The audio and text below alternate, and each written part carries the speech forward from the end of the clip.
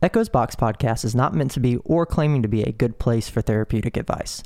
The host is not a licensed therapist and is not offering any services or advice related to mental health in a professional manner.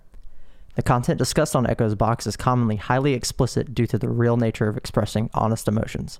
While we don't mean to offend anyone, the reality is these discussions might be triggering to many people. Out of respect for all, please do not listen if this content isn't right for you, and forgive us if you have a poor experience. Keep your brain healthy.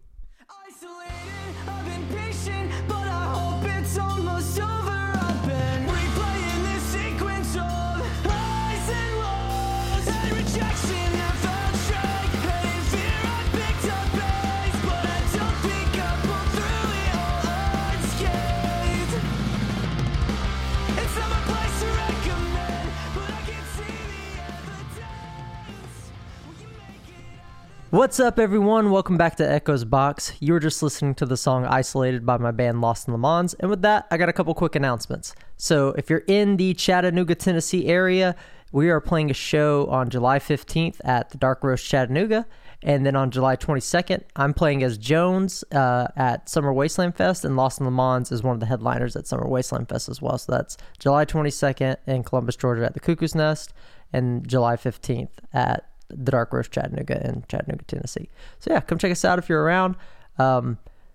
Let's lie and pretend for a second that it is not July 1st at 1 o'clock in the morning and it is July 30th, and I put this episode out on time within my monthly schedule. Just work with me on that. Today's episode is episode 24. It's pain. And it's going to be unhinged because, like I said, it's 1 o'clock in the morning. I'm tired as hell. And I just want to talk about a lot of things because I really wasn't sure what I was going to talk about. In fact, I'm going to go ahead and admit a secret magic trick. You guys know I'm a ceremonial magician. I'm going to share some magic with you. When you're drained and you don't have any ideas, steal an idea. It's brilliant. So the idea I'm stealing today, I watched a Vsauce video last night, actually, and it was about pain. And it was a very good video. Go check it out. It's a recent one to the date of posting this anyway.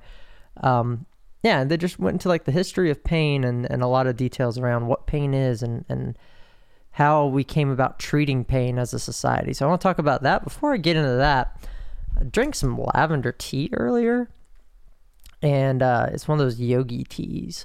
It's pretty good. I like those, lavender and honey. But I didn't realize they had like, you know how like Dove chocolates have like an inspirational quote in them? It has, I guess, like a yogi type quote in it. And I just pondered this for a second, both like in humor and seriously too. But I read it and I laughed. It's just like, give to others and give to yourself the same attention. And I was like, okay, cool. Thanks, my random lavender tea packet. But the wording on that's interesting to me. Instead of saying give to others the same attention that you would give to yourself, they just word it like they're talking like Yoda. Give to others and give to yourself the same attention. I don't know. I thought that was humorous, and it's late and I'm bored. But I did also reflect on that for a minute in a little bit more serious tone. What that means, what that implies. Like, say you're giving yourself too much attention and not giving other people enough attention, you become selfish and self-centered in a way. It doesn't have to necessarily be an entirely bad thing, but you are shut off from other people, and there are pros and cons to that are just a natural part of life. And if you give other people too much attention, you're not taking care of yourself.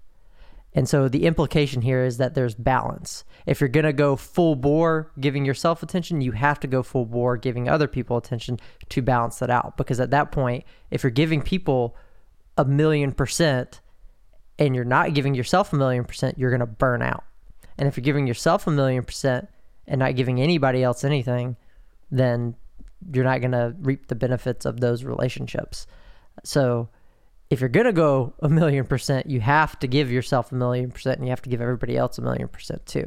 And likewise, if you're only going to give yourself 10%, you got to give other people 10% because you're going to imbalance yourself. If you give people even just 50% and you're only giving yourself 10%, you're not taking care of yourself, and vice versa. I'm kind of saying the same thing over and over and just trying to illustrate it in different ways. But it's just the implication is that you need balance in the amount of energy that you give yourself and energy you give other people. So thanks, Yogi T. It's pretty good. But yeah, on to the actual topic of today's episode. Like I said, it's unhinged. I've got no script. I'm just pondering ideas and talking them out. I don't know how long this episode will be. It could be 20 minutes. It could be 3 hours and I don't sleep tonight. We'll see how that goes. But yeah, pain. Not only am I stealing this idea because I thought it was a good topic and I watched the video, but because I watched that video, it made me think about how I feel about pain in my own life. Because, to be honest, I'm in a fuck ton of pain right now, dude. Like, the kind of distinction between physical and mental pain no longer exists for me, because it all feels the same. And at some point, I feel like that happens when you have enough mental pressure anyway, you start to get physical symptoms. Like immense stress for me makes me forget to eat and it makes me anxious. Well, not eating causes hunger pains, headaches, and all the other physical issues that come with naturally not giving your body the sustenance it needs. And then even if I ate and I get all the physical nutrients, my head's still going to be hurting and I'm still going to be in pain because my brain is just on all the time dealing with all the stress and other issues. So it's interesting how that works. You know, for a long time in history, whenever people were experiencing physical pain caused from mental symptoms, often the answer was just friggin' suck it up, dude. Like it's just your emotions. Like you didn't break your arm, keep moving. But the reality is the way the nerves and receptors in our brains actually decide what is painful is equally influenced by your emotional state as well. Because when you're anxious or stressed or sad or angry or any extreme emotion that's unbalanced, the emotional response, the actual chemical response in your brain that controls those emotional levels is heightened. And it causes stress and reactions in other parts of your body. And it's different for different emotions, and it's different for different people for different emotions. In fact, I thought it was very interesting in the video. They also touched on, it's like some people, you know, actually get pleasure from pain. You think of like sadomasochist people or people who have like different sexual kinks where some areas hurt on some people and some don't. And some are actually extremely pleasurable. It's weird. Our bodies are all extremely different in that way. And it's no different when it comes to the emotional response that you get from different emotional extremes and how your brain handles those. Sometimes it can be overwhelmingly good. And let's use happiness as an example. You could be overwhelmingly filled with joy. Just, it's awesome. You're the most happy you've ever been, but then you're actually in pain. Could you imagine that? You know, I can't imagine that, mostly because I don't feel joy because of depression. It's very difficult for me. So I can imagine that if I did feel joy, it would not feel painful.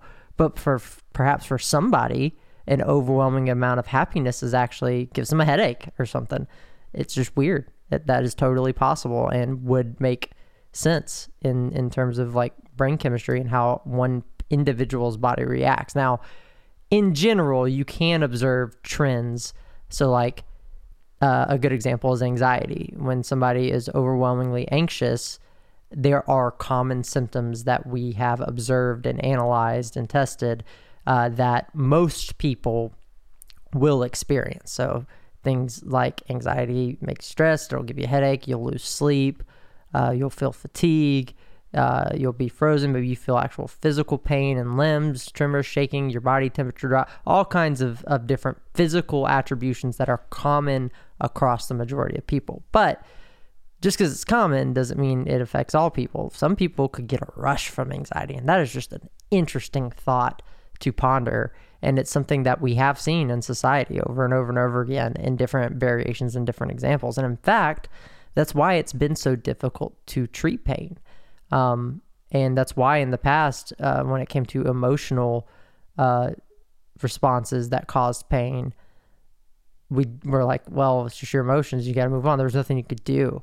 And then pharmaceuticals came along and we're like, yeah, we made some drugs. Here's some Xanax that'll calm you down. Here's some depression pills that might help shock your brain. But in between pharmaceuticals and negligence, we had like weird things like lobotomies and shock therapies and things like that for different mental pains. And a lot of the times, and this is still true of some pharmaceuticals too, some people would no longer experience the pain, and other people would still experience the pain, but just not care about it anymore. They weren't thinking about it. And that's a common thing with the lobotomies is, and you see it all the time in like horror films or thrillers where somebody gets lobotomized and they become zombie-like and they're just like staring off. And it's almost like the lobotomy made them crazy or chilled them out. But what it really did is just poked a hole in the brain receptor that removed everything that they felt about like actual care, like feeling responsibility and care for yourself. That's gone. So in some cases that did remove the pain but made them zombie-like. In other cases it didn't remove the pain, made them zombie-like, and they didn't care about the pain. So they were just in immense pain all the time and didn't express it because it's like, oh, I don't give a shit about anything because I'm a zombie now. And pharmaceuticals kind of took the same route in some areas and still do to this day. They can make you feel like a zombie. I remember being on some SSRIs and I just felt like my head was fogged all the time and I could not give a fuck about anything. The only downside is that when it came to dealing with depression for me personally, and this is a great example of how different it is in different individuals, those medications either made my depression worse or did nothing, and I still felt my depression immensely. And instead of it being like the lobotomy example, I was like, yeah, I feel depressed, but I don't care. It was, I feel immensely depressed and I'm a zombie. So I got fucked. It sucked. But for other people, some of those drugs are fantastic. It makes them feel the sunshine again and breathe and feel alive, and it's great. And so it's just really interesting how different bodies and different chemical structures of people's brain, your DNA, all the kind of scientific junk that composes us as people responds differently to different chemicals and treatments for pain. And it's to the point where we've got it down to a methodology, but not truly a science. So the only science we have is what we can observe as it is, as such science goes in those ways. So when doctors are diagnosing pain, they have to go with what they can physically see, what the patient describes, and sometimes just redirecting the pain even. In fact, I was surprised to learn, and I know I'm not getting that entirely right, but it's some combination of pain redirection, pain treatment, and pain removal. Like I guess to better explain, you can remove the cause, the source of the pain, you can treat the pain, or you can redirect the pain. And it's interesting that pain redirection is actually a methodology in medical science still. It's like, I remember watching an episode of House like a month ago now, and it was the episode where he was having to abstain from Vicodin as part of a bet with Cuddy, and if he did it successfully, he wouldn't have to do clinic duty for like a week or something stupid. And he was in so much pain in his leg that to stave off the pain without needing the pain medication, he broke his fucking fingers. And when I forget the other Dr. Wilson, when Dr. Wilson walks in and is like, what the fuck did you do? The House is like, pain management. And he's like, you redirected the pain to focus on your hand so you wouldn't feel it in your leg. And it's like, yep. And it's just like, that's actually a practice. I thought it was just like a House meme where House was being edgy and doing anything he could because he was desperate.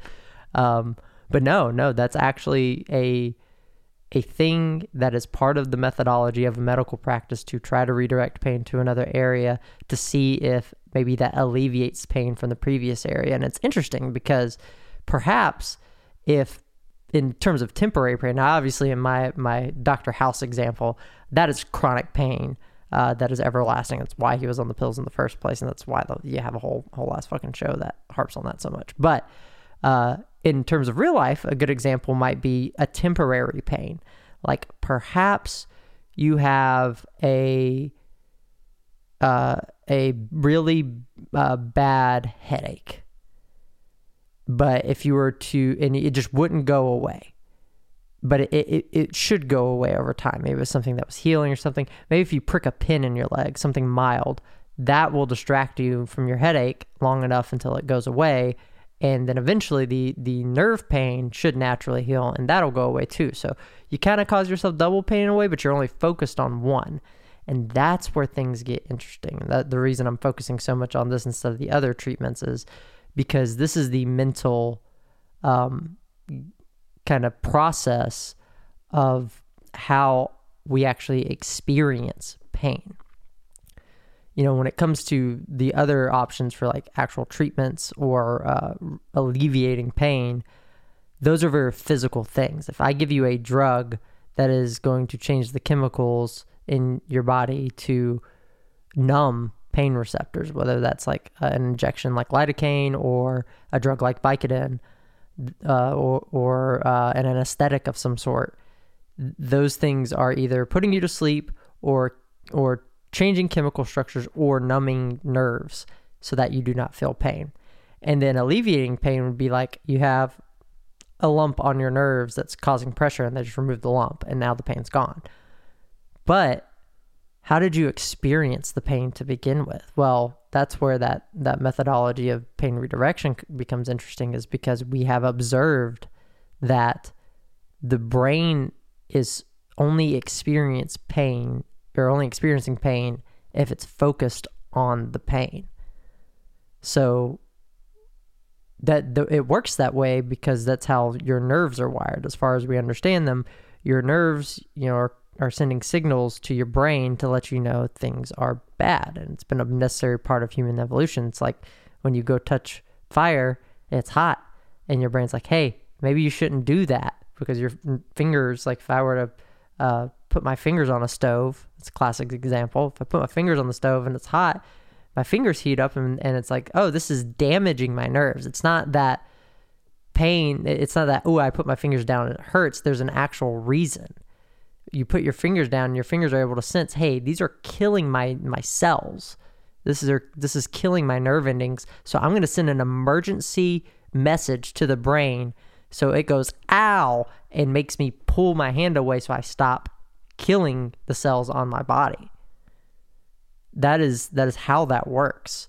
So if you didn't have the messages sent to your brain to let you know that something was bad, that something was hurting you, you would not experience pain. And this happens sometimes for people. But there's an interesting caveat to this. Sometimes, say your nerve endings are severed.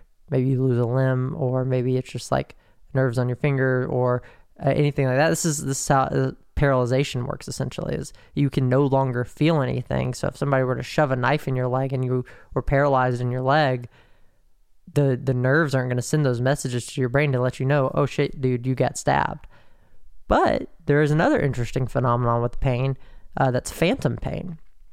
And this is in a similar way. Like, you could lose your arm and then they could cauterize your nerve endings. And in theory, you should never feel anything in those nerve endings. Maybe up your arm you would, but if somebody poked you on the bottom where maybe it was severed and you lost your arm, you shouldn't feel pain. But phantom pain is a thing that exists where those nerve endings don't necessarily die all the way, or any other phenomenon happens, and you experience pain in your hand that you don't have. That's wild, because all of the nerves and the receptors know at the end of that stream is, I have some kind of damage or problem going on here. And when maybe you move your hand a certain way, or maybe it's like a memory or muscle response issue, it could be any number of things. But whenever that happens, it causes those nerve endings to send that emergency message to your brain. It's like, something's stabbing my hand. Wait a fucking second, I don't have a hand. So it's just very interesting that both an observation of pain, both an experience of pain and a lack of experiencing pain is all still based on those nerve receptors. That's kind of what it boils down to. And it's the same thing when it comes to the emotional pain, right? And it's what I was just talking about towards the beginning of the episode. It's that whenever you're experiencing a heightened emotion that causes you pain, it's because a chemical reaction is happening in your brain. And your brain has lots of nerves in it. It's the main place that's receiving and sending those nodes. It's the one making those executive decisions and those executive functions to define that it is in pain. So if a mental issue is occurring, of course you're going to feel pain, and arguably you'll feel pain faster. I have a theory. I haven't researched this very much, but just as a patient, I have frequent panic attacks, right? And they come on very fast and suddenly for me. That's how they work for me. I'm sure they're different for other people. In fact, I know a lot of other people who experience panic attacks differently than I do. But for me, I can begin to feel anxious, and I can feel myself get anxious. And if it doesn't stop, I'm going to have a panic attack at some point. And once the panic attack happens, it happens, man. And it's those chemicals are like right there. They're in the same space. They're all within the brain. And so arguably, a pain from a mental issue happens almost quicker, maybe. Like I said, it's a theory. Maybe it happens quicker than a physical pain. Like maybe once a chemical spike reaches a level where it's high enough to cause you a physical issue, maybe it would reach your brain faster than if you picked yourself with a pen or touched a hot stove. I'm sure it's like minuscule, I don't even know the smallest unit of measurement word, but like an atomic measurement of difference in like the 1 billionth decimal place of a second in terms of response time on which one's faster. But at the same time, it's just like something I pondered for a minute. Like I said, this episode's unhinged, so if you're still rocking with me, hell yeah, let's keep going, because I got a couple more thoughts. So, with this, understanding how pain works, but not really understanding how to manage pain is where we get into talking about pain management. And there's a bit in that Vsauce video that occurred where he like extinguished a match with his 2 fingers, and then he showed like some episode of some old TV show where the characters were exchanging things, and they were like in the military or something, and one of the guys does the same trick. He puts the match out with his fingers and doesn't even wince, and then when the other guy goes to do it, he's like, "Oh shit, how did you do that?" And I'm going to butcher the quote, but I think it was something along the lines of I didn't pay attention to the pain, is how I did it. And there's a lot of truth in that. I know personally for me, when it comes to pain management, a lot of it revolves around focus. And that's something that personally, my spiritual practice and also being heavily involved in meditation has given me the skill set to really focus and redirect what it is I'm focused on, where my attention sits. And I can sit it to anything however I want. Now, it may not be instant, and it may even be difficult. Like, if my leg is broken, I'm sure that hurts. I've had a broken leg once in my life, and it did hurt. I remember how much it hurt, but over time, it didn't hurt so much. But had I been able to sit down and focus, at least for periods of a time where I was able to hone in my attention on literally anything else, even if it was just into the void or focused on a singular object or whatever practice you want to throw at it, that would have at least alleviated me experiencing the pain. Now, the pain is still there. I have a damaged limb.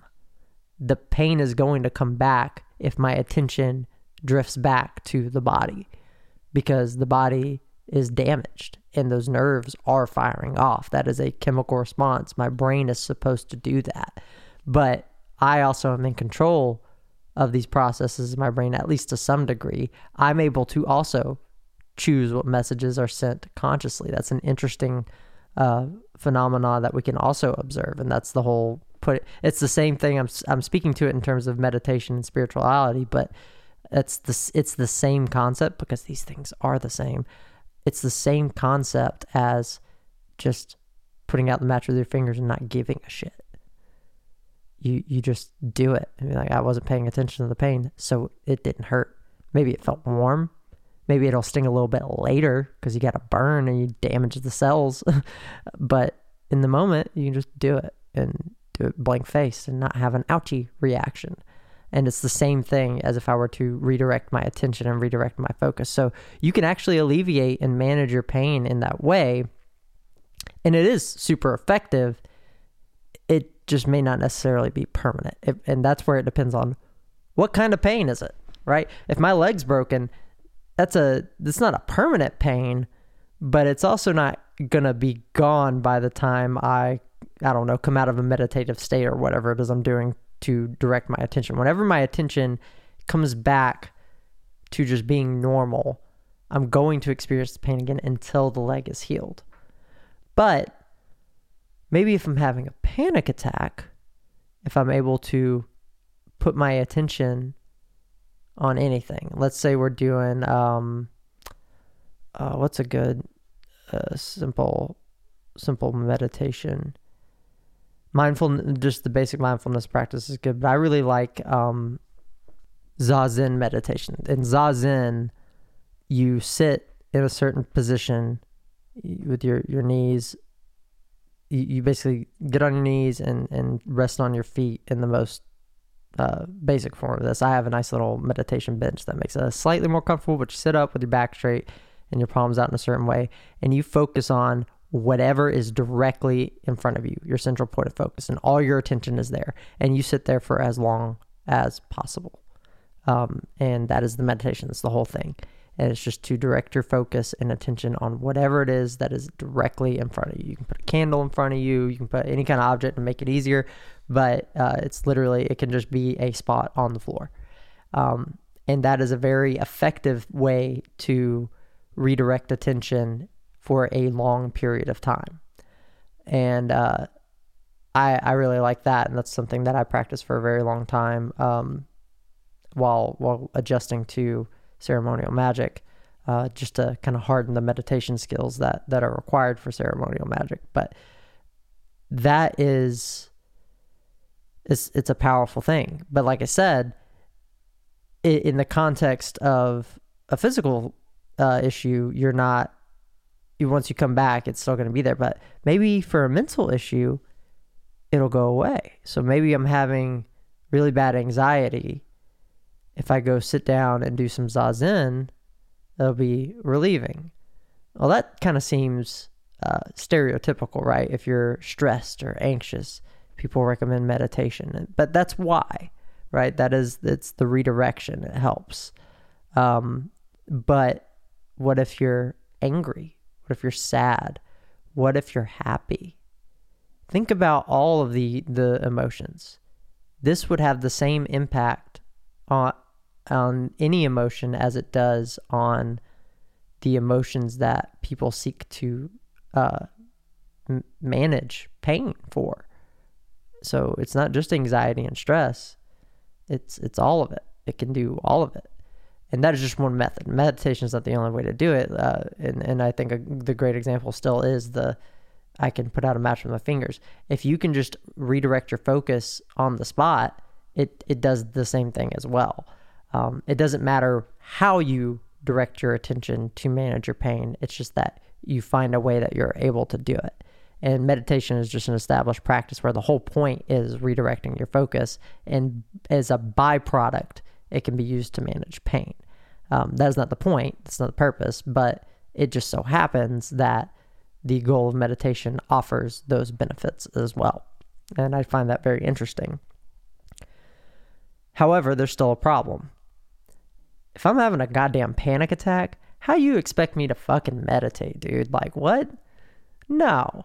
And look, I get that I'm gonna preface this by emphasizing my practice. I've been doing this for like, I don't know, maybe 6 years now.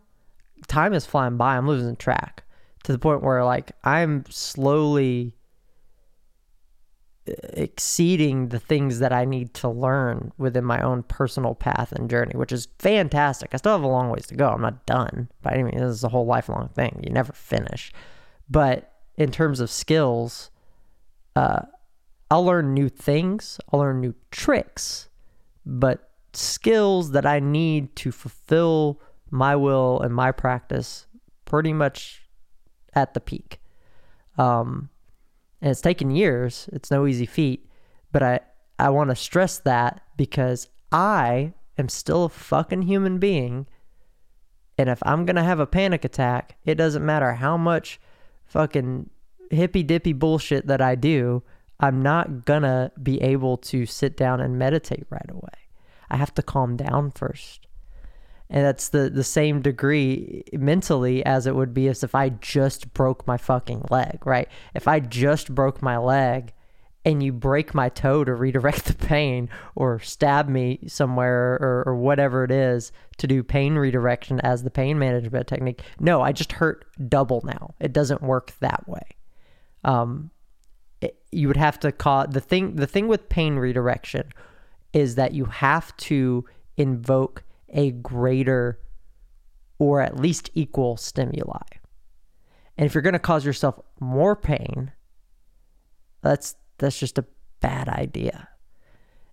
Now, when it comes to mental pain, you actually don't have to invoke a greater negative stimuli because that attention redirection, that attention focus is all you need. And you could argue the same thing for the physical pain because, like I just described, if my leg is broken and it's just kind of like throbbing, if I do a meditation, during the meditation, I'm not going to be experiencing the pain in my leg.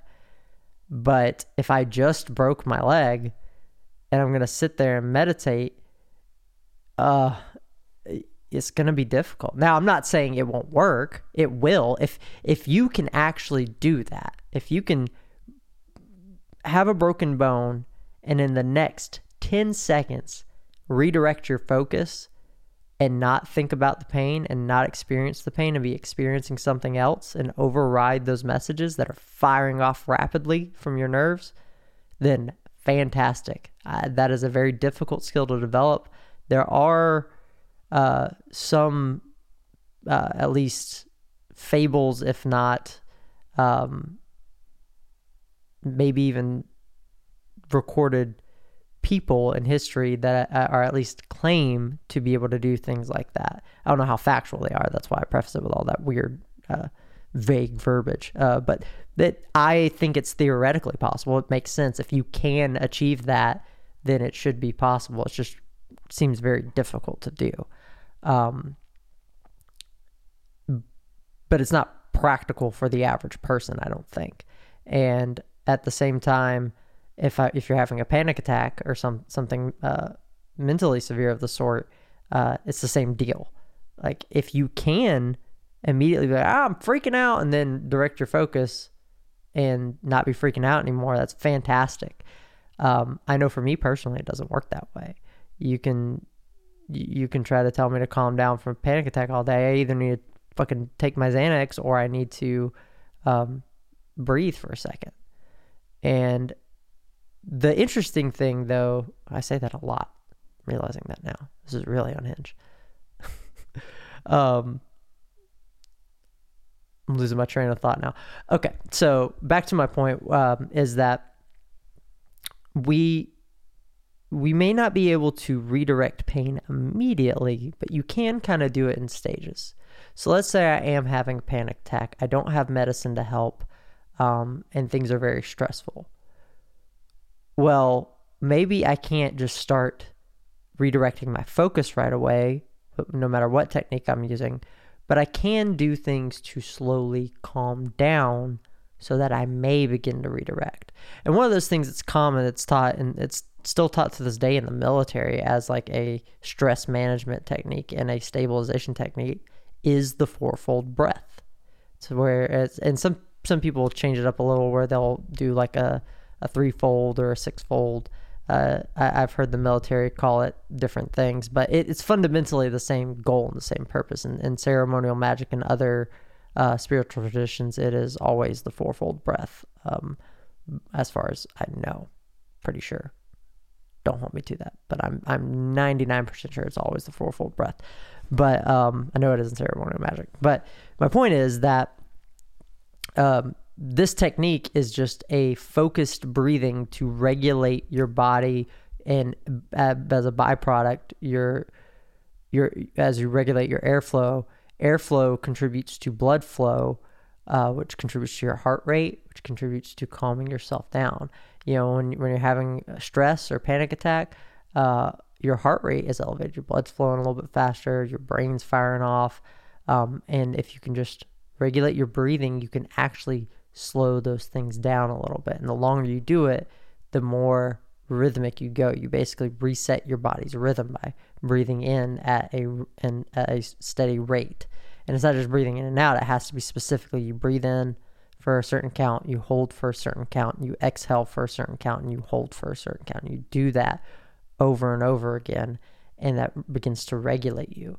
So while you may not be able to immediately redirect your focus, if you can at least do something like that, that's not the only technique that exists, but it's the only one I'm proficient in and can speak to.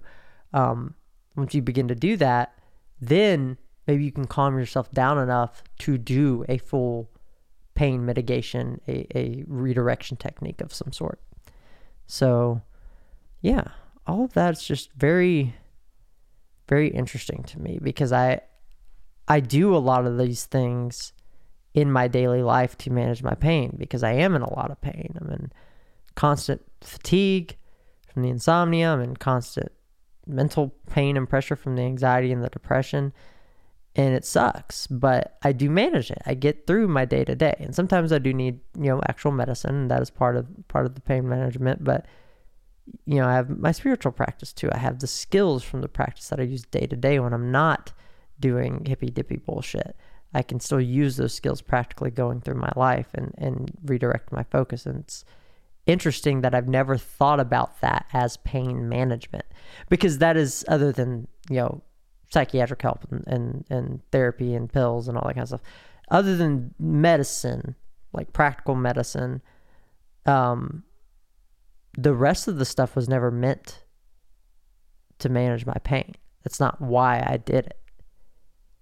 But because of the nature of what it does, it helps manage the pain anyway. So I've been managing my pain as a byproduct of doing specific practices and developing specific skills for years now.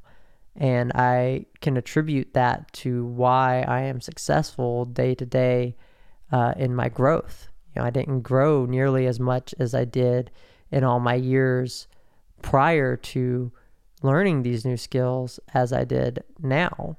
And that's because it helped me manage the pain I was in. And in the past, I would just go until I crashed. I would be in pain all the time, but wouldn't even know. It was almost like I was a lobotomy patient, but I was actually redirecting pain in a different way in the past. In the past, I would redirect pain by focusing on different things, by spending all my time and attention on different ideas, activities, whether that was food, staying up all night playing games, staying up all night learning how to program, writing projects, developing software, studying for certifications, playing CTFs. It didn't matter what it was. I was doing just a lot of something to overstimulate myself, to redirect pain and ignore it instead of treating it. So now, instead of redirecting and ignoring, I'm redirecting and managing. So I actively still acknowledge my pain. I'm experiencing my pain, but I'm also managing it so it's not just got a chokehold on my life. And that's kind of the last point I think I want to make in all this before we wrap up, is that it's a question of, is pain necessary? In many cultures, I think specifically the Buddha says something along the lines of that life and is necessary to have pain or something like that. I'm butchering that quote. I'm gonna look that up real quick. We on the fly out here doing our podcast today. So Buddha pain quote. I want to get this right. I don't want to disrespect the Buddha. Very wise Buddha. There's the pain is inevitable, suffering is optional. That's a good one, but that's not what I'm looking for.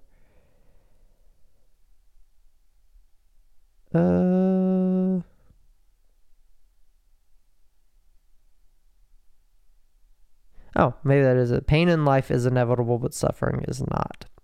And there's another quote that is more along the lines of that life cannot exist without pain. I can't remember what that is, and that's probably not the verbatim quote. But the idea that's being conveyed there is that if you are going to be alive, pain is a necessary experience. And if you are going to be in pain, that just tells you that you're alive. That is the relationship between those ideas. But I think the question of is pain necessary is actually a pretty valid one with all that I've expressed. If it is possible to manage pain, could it be possible to alleviate pain entirely, to remove pain entirely? Certainly, in some cases, we've demonstrated that that is true. It's with a side effect, like if you're paralyzed, you will not experience physical pain in some areas, but it's very isolated, right? You're just isolating it down to one variable, the physical. So if your leg is paralyzed, you can't feel physical pain in your leg. That's great. But what about the mental strain on your brain now that you don't have a working leg? That also causes pain, right? So it's not that simple. But I am trying to isolate an example where pain is removed. Technically speaking, it is removed from the leg. It is no longer there. I don't think paralysis is the right answer there, but just trying to kind of pontificate on this idea of questioning the necessity of pain, of challenging that ancient notion that has been philosophized, I guess, for centuries now. I think pain, the relationship between pain and being alive makes sense. So like if you are in pain, it is indicative of you being alive because you are experiencing pain, and in order to experience pain, as far as we know, you have to be alive. We don't know, at least on this earth anyway, whether or not there is anything outside of that. And say there is, say you're like me and you think that there's some kind of pathway where you'll ascend back to the source, and maybe there's some in-between stuff, and there's infinite, in my personal belief, there's infinite possibilities for things. So it becomes very complex, and it kind of hurts my brain to think about the philosophy and theologies there sometimes. So I tend not to do that and just focus on the work. But the point being is that we don't know until we experience it after we're dead. So, and that's a problem for later. As far as we know now, as people, you're a person, you're listening to this podcast, you're alive. It's pretty good. I'm a person, I'm speaking. If I were to experience pain right now, if you were to experience pain right now, that would tell you, hey, I'm alive.